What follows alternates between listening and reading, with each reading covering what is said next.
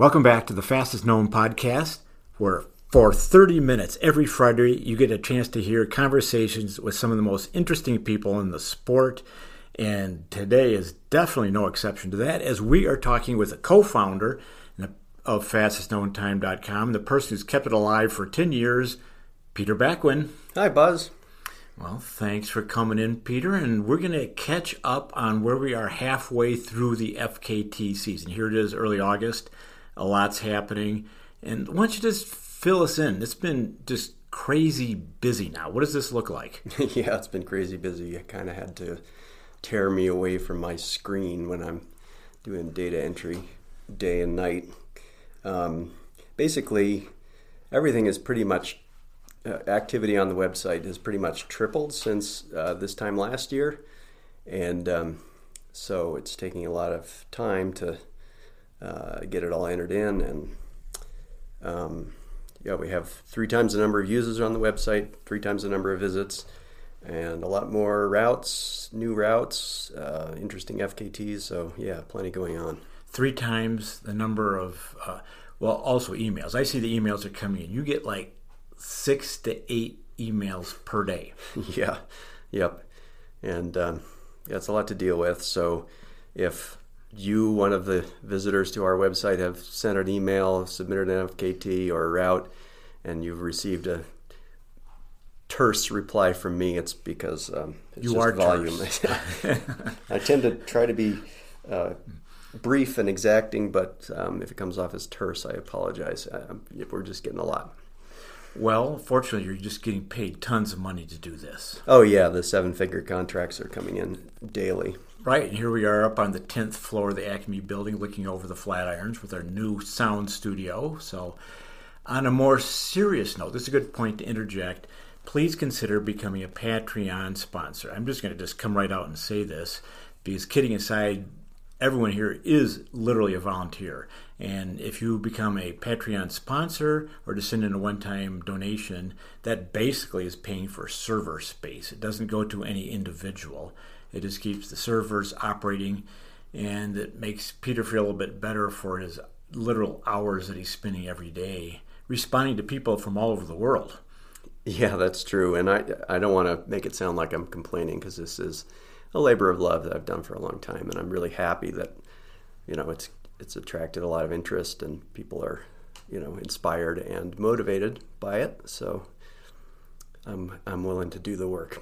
Good, thank you. Well, it's gotten interesting. What I've been noticing is, and we could help Peter out a little bit here by taking note of this, there's a lot of questions about supported, self-supported, unsupported. The guidelines are on the website, so go to the upper menu bar where it says More, pull down that, and it'll say Guidelines, FKT verification, things like that. Read that before asking Peter a question. And if you still don't understand it, then ask Peter a question. But the interesting thing here is some people are kind of working this supported, unsupported thing and maybe getting into a little bit of a tizzy where it's not really needed. Yeah, I mean, as you know, you and I have talked about this issue for years, literally years. When we first started putting FKTs on the internet, we looked at what are people actually doing, and these sort of 3 categories, unsupported, self-supported, and supported, were things that just sort of dropped out as what people were actually already doing. So they're descriptions of what people were doing, not something that we just made up. And we tried to sort of codify that. What does each one of those things mean, just to make it more, official. We put guidelines around it. But really, originally, it was, if you want to go out and backpack the PCT, that's self-supported. That's standard through hiker style. If you want to run the John Muir Trail without any resupply or pacers, that's unsupported.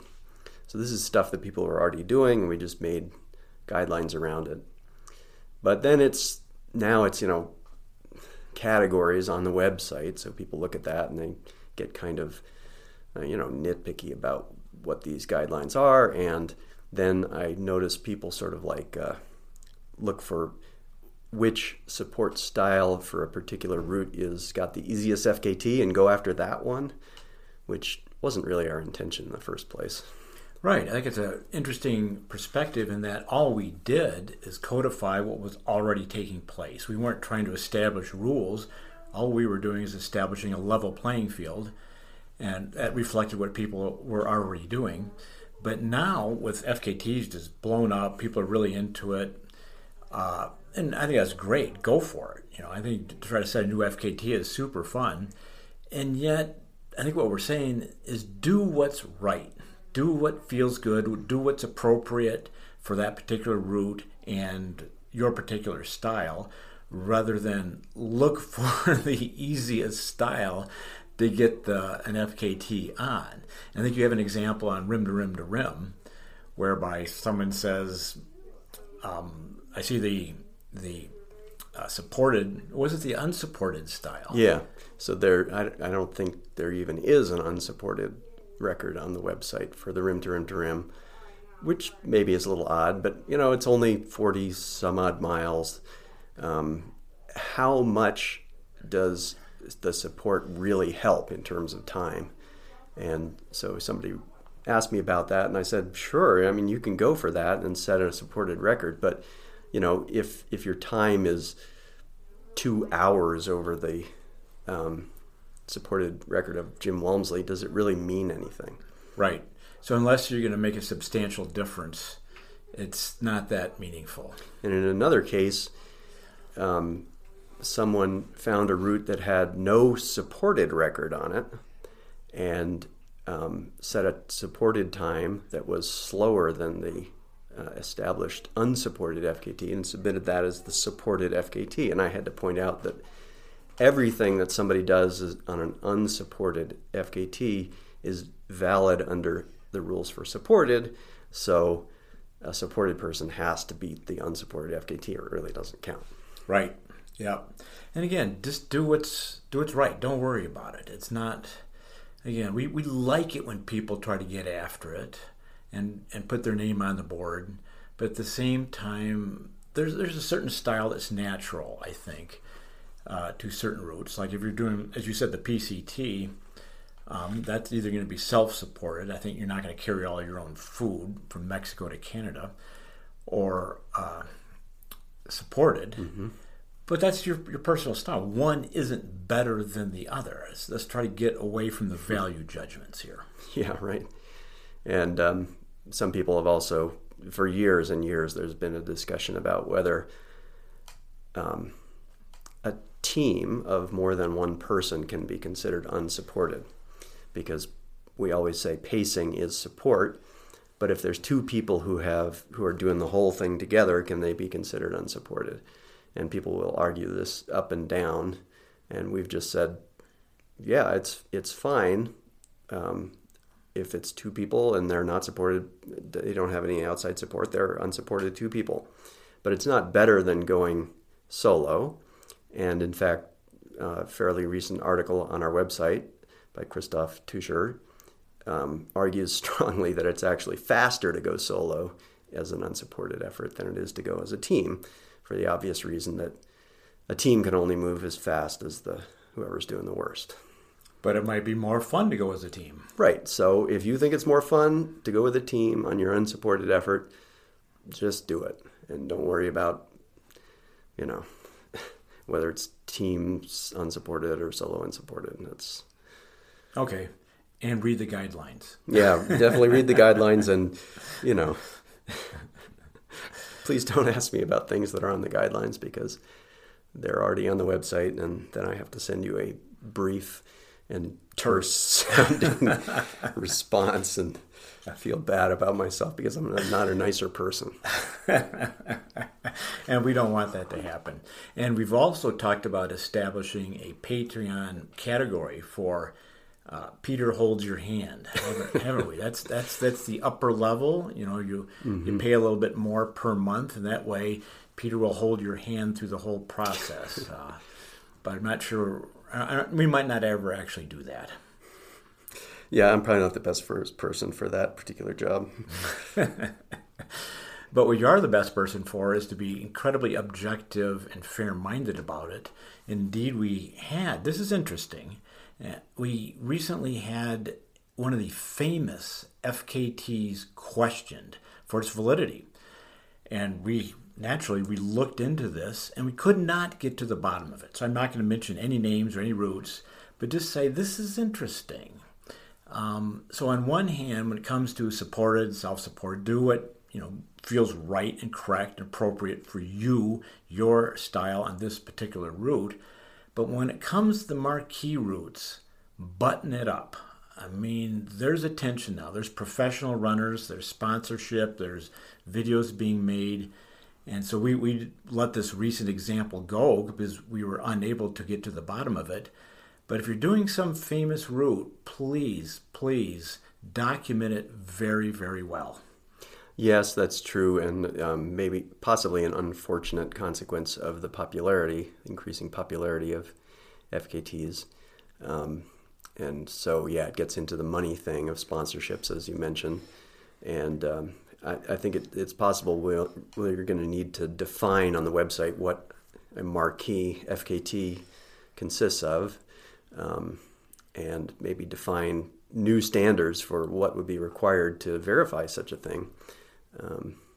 I do want to say that it's very, very rare that an FKT gets challenged in terms of its veracity, that any questions are raised about that, and super rare that any are thrown out because we found them to be falsified.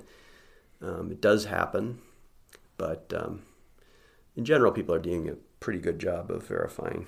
They are. That's really changed. I mean, just a few years ago, people just submitted it.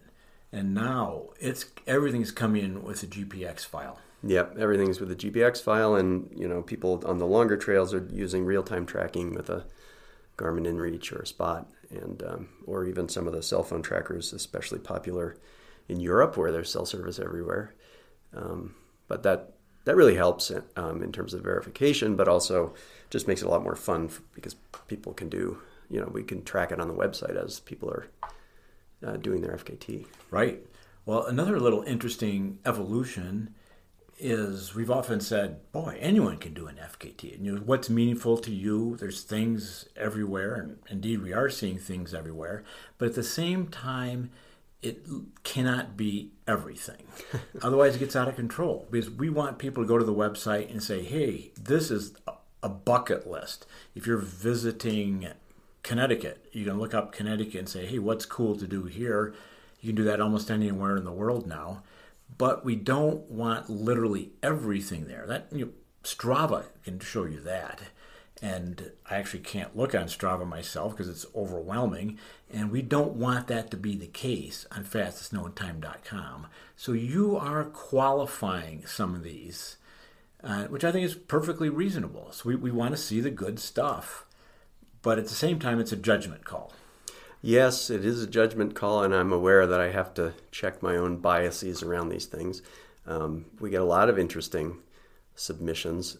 Most of them are fantastic and a lot of really creative ideas, but occasionally there are things that just don't really make sense as an FKT route. An example would be that we've got a few submissions of somebody running, let's say there's a 40-mile trail and they only ran 50K of the trail because it's 50K. We would like to have an FKT for the entire named trail. That's a valid FKT route in my opinion. Less arbitrary. But to run 50K of it, if you want to run 50K, go run a 50K race. So I have to point out that those aren't really, you could have a different FKT for any 50K of that 40-mile route, right? So that just dilutes. So what we want to see is the classic routes, mm-hmm. and it's based on that, not the distance. It's not the number. Right. Yeah. Yep. In fact, there was a case where somebody had a slightly shorter than 50K trail, and they added a few miles just to bring it up to, they wanted to run a 50K. So there was another case recently where someone ran between two major cities, but I was like, well, why these two cities? And it turned out that it was personally meaningful to the person who did it, which is great.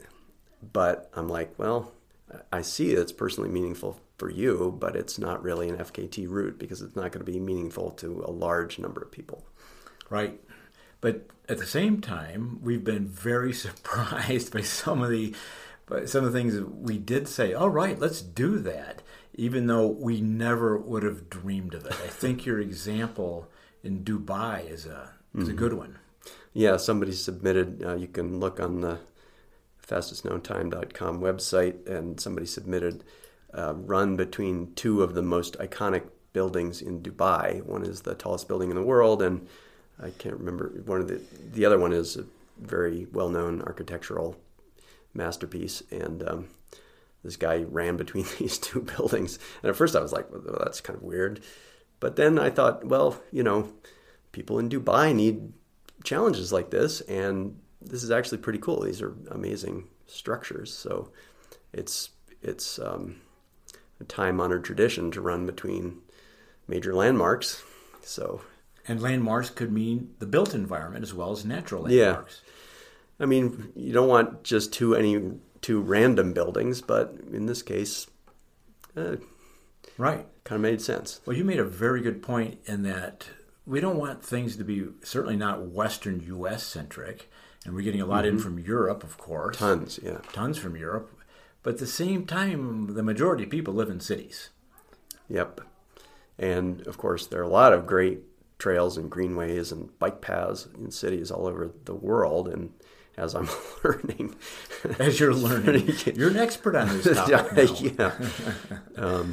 But if you're gonna do the greenway, just do the whole thing and figure out where it starts and finishes, and explore the history of it. I mean, this is part of the interest in FKTs, is finding out about these places and where did this route come from. I once ran the Croton Aqueduct from the Croton Reservoir to New York City. The Croton Aqueduct was the original water source for New York City in the 1830s. And it was just a route I wanted to run, but I did major research to learn all about the Croton Aqueduct. It was super, super fun. So, yeah, right. Well, people live in cities, so there is great stuff in cities. The bike paths, or I should say the multi-use trails. Rails to Trails is terrific. Rails to Trails is still opportunities there. There's some long rail to trails. Yep. We've been seeing a few of those especially in the upper, what do we call that? The upper Midwest. There's a lot of those really long, flat gravel. Now, come on, Peter. Michigan calls itself the Rails to Trails state. So this is a moniker they're going with. Mm-hmm. Yeah. And I appreciate what you said about looking into the history. Last month I biked the entire Pierre Marquette Trail. And Pierre Marquette, this guy goes back to the 17th century. I mean, he was an amazing pioneer, an amazing explorer. What they got done back in those days is unparalleled to this day almost. And so I appreciate looking into the history, but I couldn't really list it because the first mile was closed for construction. And so I got on it like 2 miles in out of 77. But I'm planning on going back next week, start to finish. Cool, yeah. Somebody, Lee Stewart Evans, recently submitted something. It's called the Old Leatherman Route. This is a route that you can look it up on the website. Some crazy homeless guy was doing in New York and Connecticut. He walked this route I think it was like the 1850s, just continuously. That's all he did. That's all he did. And it was, I don't know, 100 miles, or you have to look it up on the website. But anyway, so Lee just researched it, found the little caves where the guy always slept, and reconstructed the route, and put up a website showing other people how to do it, and then went and did it. This is in New York City? No, it's in upstate New York and Connecticut. So this old guy was like every month he would just like appear in these towns, and people and he was called the Old Leather Man because he wore a heavy suit made out of stitched leather, which apparently weighed like 40 pounds.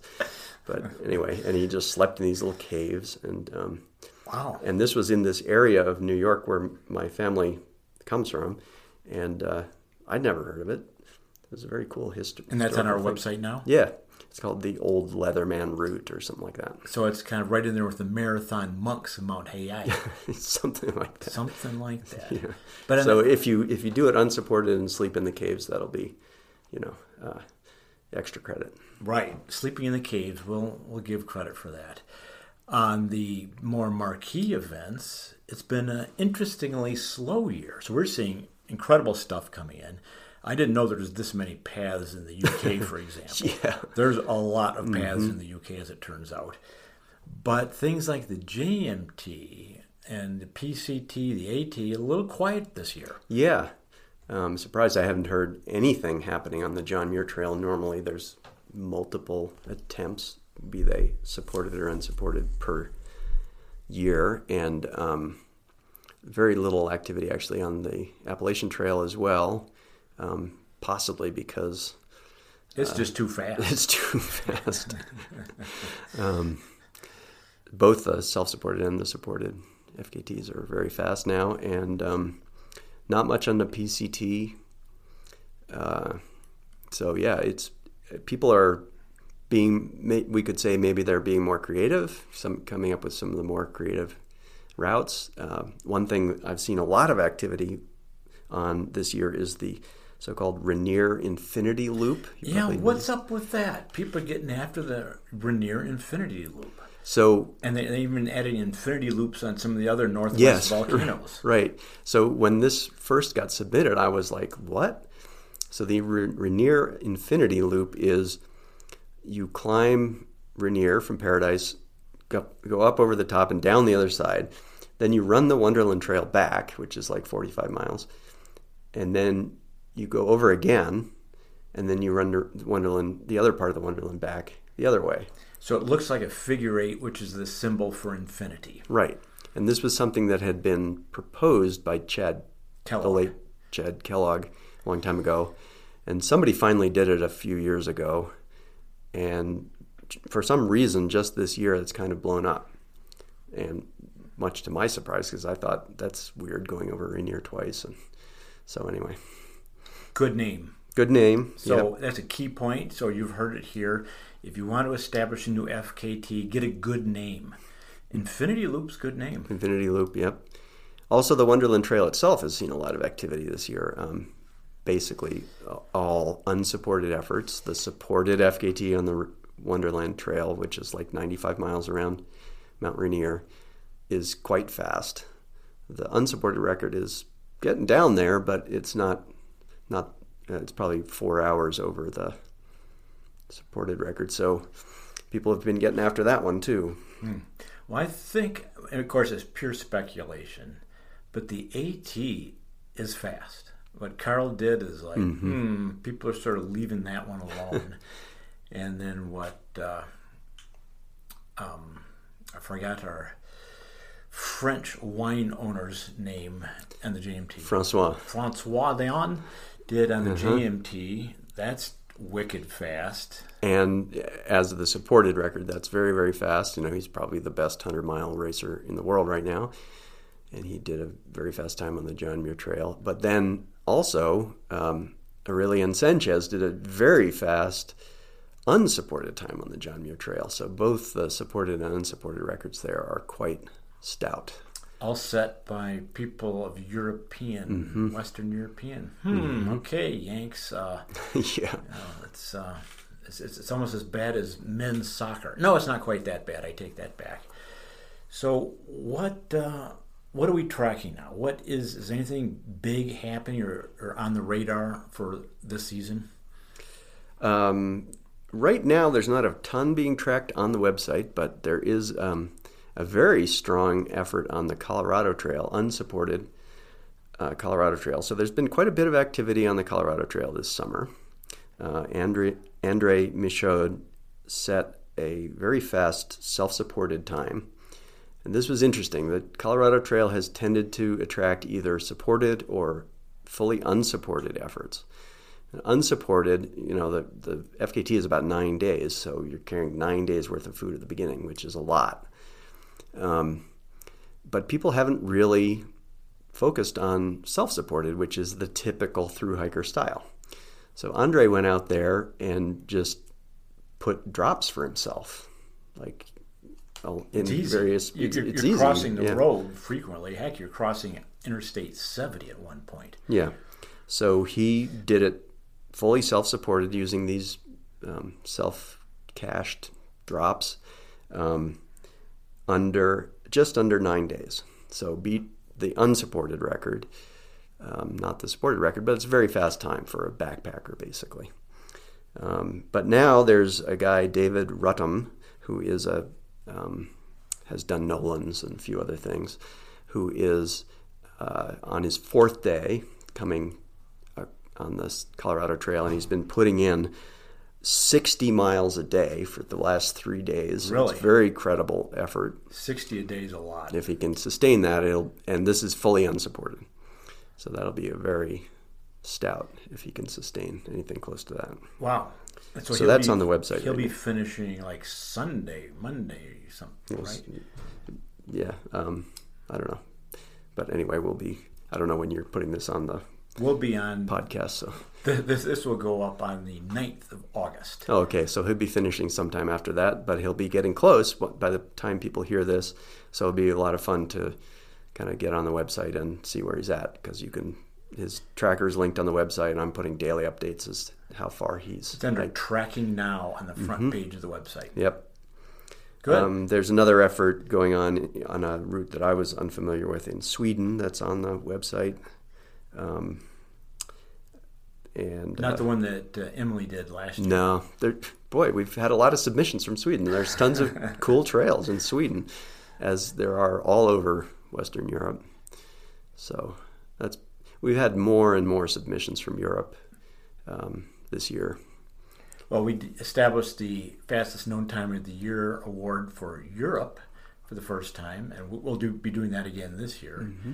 That maybe bumps it up a little bit. But, of course, their history precedes ours. Oh, yeah. I mean, they've been loving this for a long time.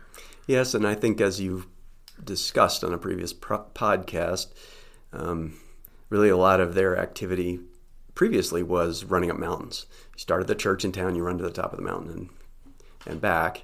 That tradition goes way, way back. And then in the UK, all the fell running rounds, the Bob Graham and so on and so forth. But one thing that that's really caught on, I think, more recently with the FKT movement there is running, whole name trails. Mm-hmm. So that seems like kind of a new thing in Europe. The Caminos. Yeah, whatever they're called in different countries. But yes, right. Like you mentioned, in the UK, there's tons and tons of these walking trails, which tend to range from 20 miles to like 200 miles, and they're well established. They all have very good information on websites and so on, and we get new ones of these submitted to our website just about every week. Yep. And of course here meaning the United States, we run or hike on trails. They run or hike on paths or in some cases way. Mm-hmm. I think it'd be fun. I've never run on a way. I need to do that. Well, yeah, every time one of these things comes in, I'm like, wow, it would be fun to go run that route. Yeah. And of course, down under is none of the above. You're on a track. A track, yeah. Which means you're kind of going from one blaze to the next and often can't see where the trail goes.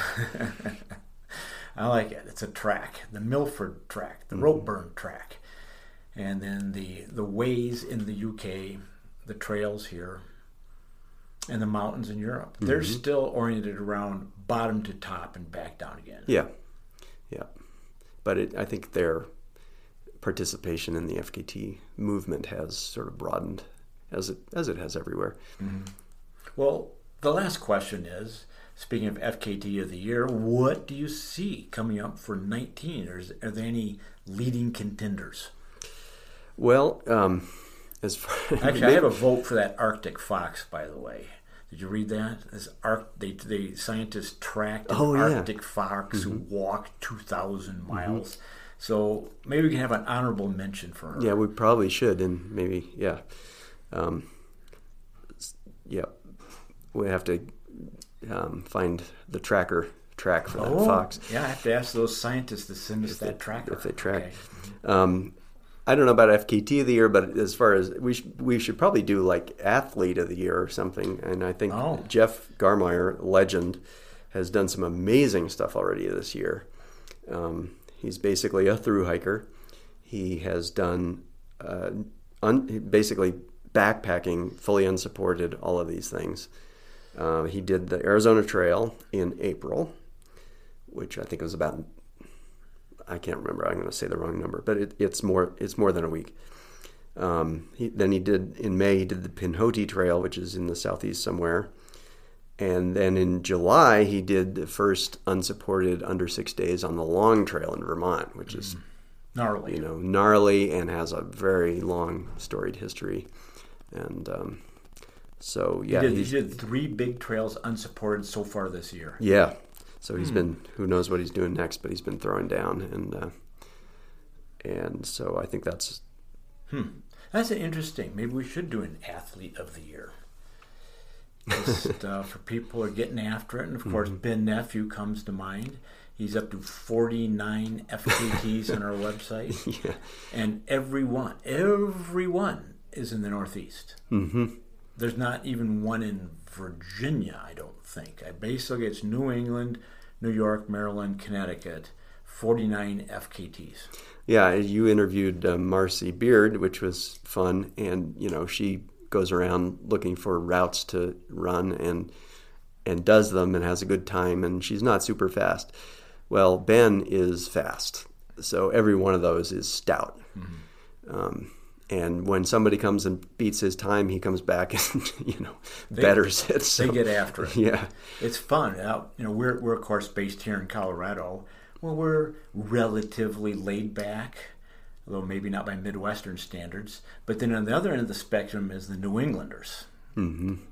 It's really fun to look at the Presidential Range Traverse, and of course the Pemigewasset Loop, things like that.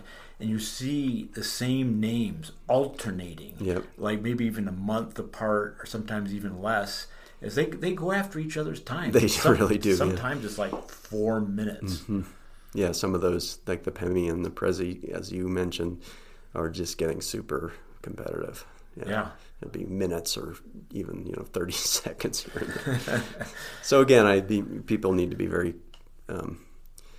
vigilant about their verification. Yeah, and Peter, I appreciate the mid-season wrap-up. I mean, thanks for the heads up of where we're at right now. A lot of volume, a lot of activity, and it's both at the same time. People can relax a little bit, do what's right, do what's good for them. Well, if you're going after something like the JMT, the AT, rim to rim, make sure you document it very well. Yeah, and I think always documenting is good because not only, we've said documentation is more than just submitting a GPS track. It's, photographs, writing up what was your experience. And not only is that good for verification, but it helps everyone, be inspired by what you did, what you experienced, what you saw out there. So it's really great if people would, follow those guidelines. Right. The stories count. I mean, that's why I made the website in the first place all those years ago, is because I was really interested in what kind of experiences people were having doing these types of things. Look forward to our conversation at the end of the year when we discuss the fastest known times of the year. Right. Yeah, it should be a lot of fun. Thanks, Peter. Thanks, Buzz.